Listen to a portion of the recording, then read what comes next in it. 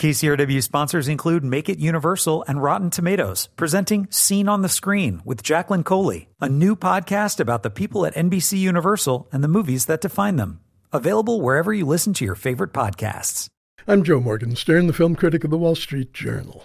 We yearn to believe what Arrival has to tell us, that life on Earth isn't all there is, that we're connected to the cosmos, that time flows more mysteriously than we can fathom.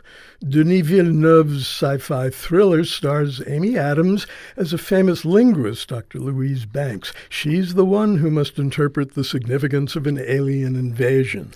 The film is informed by her expertise in language, and that's a fascinating focus for an unusually cerebral thriller. Other aspects of the production are familiar, even banal. They speak to how mainstream movies and their audience have changed in 4 decades since the exuberant optimism of Steven Spielberg's Close Encounters of the Third Kind. The story begins with a lyrical, mystical preface that connects Louise to subsequent events in ways she can't understand. Amy Adams is radiant in this sequence, and Bradford Young's cinematography is as lovely as it is austere later on. Then, whammo, the invasion begins. One spaceship after another arrives around the world, and a War of the Worlds formula kicks in. Arrival has its share of formulaic elements, but the film plunges into its vital center when Louise is summoned by a government functionary played by Forrest Whitaker. The aliens seem to be sending us messages, and she's been chosen to lead the team that will try to decode them. There's also an action component, of course. Louise marches into the belly of one spaceship where clouds swirl, the light is low, and something or someone arrives.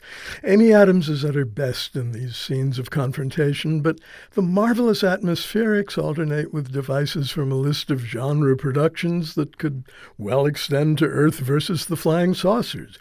Government and military figures are severely dumbed down. Forrest Whitaker's character is particularly dense.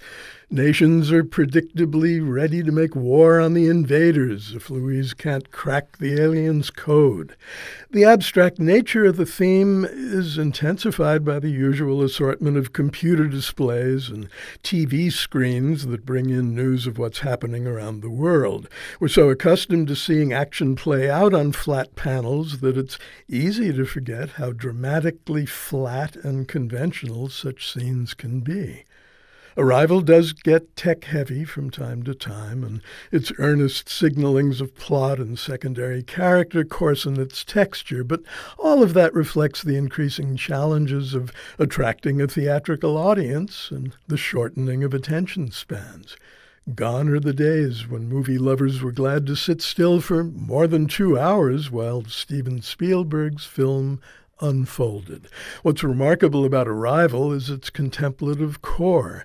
The film is very much of its time, open to other dimensions of existence, yet coolly observant in the process. I enjoyed it and respect it, but I can't pretend I didn't miss the grandeur of that long-ago close encounter. I'm Joe Morgenstern. I'll be back on KCRW next week with more reviews. KCRW sponsors include Make It Universal and Rotten Tomatoes, presenting Scene on the Screen with Jacqueline Coley, a new podcast about the people at NBC Universal and the movies that define them. Available wherever you listen to your favorite podcasts.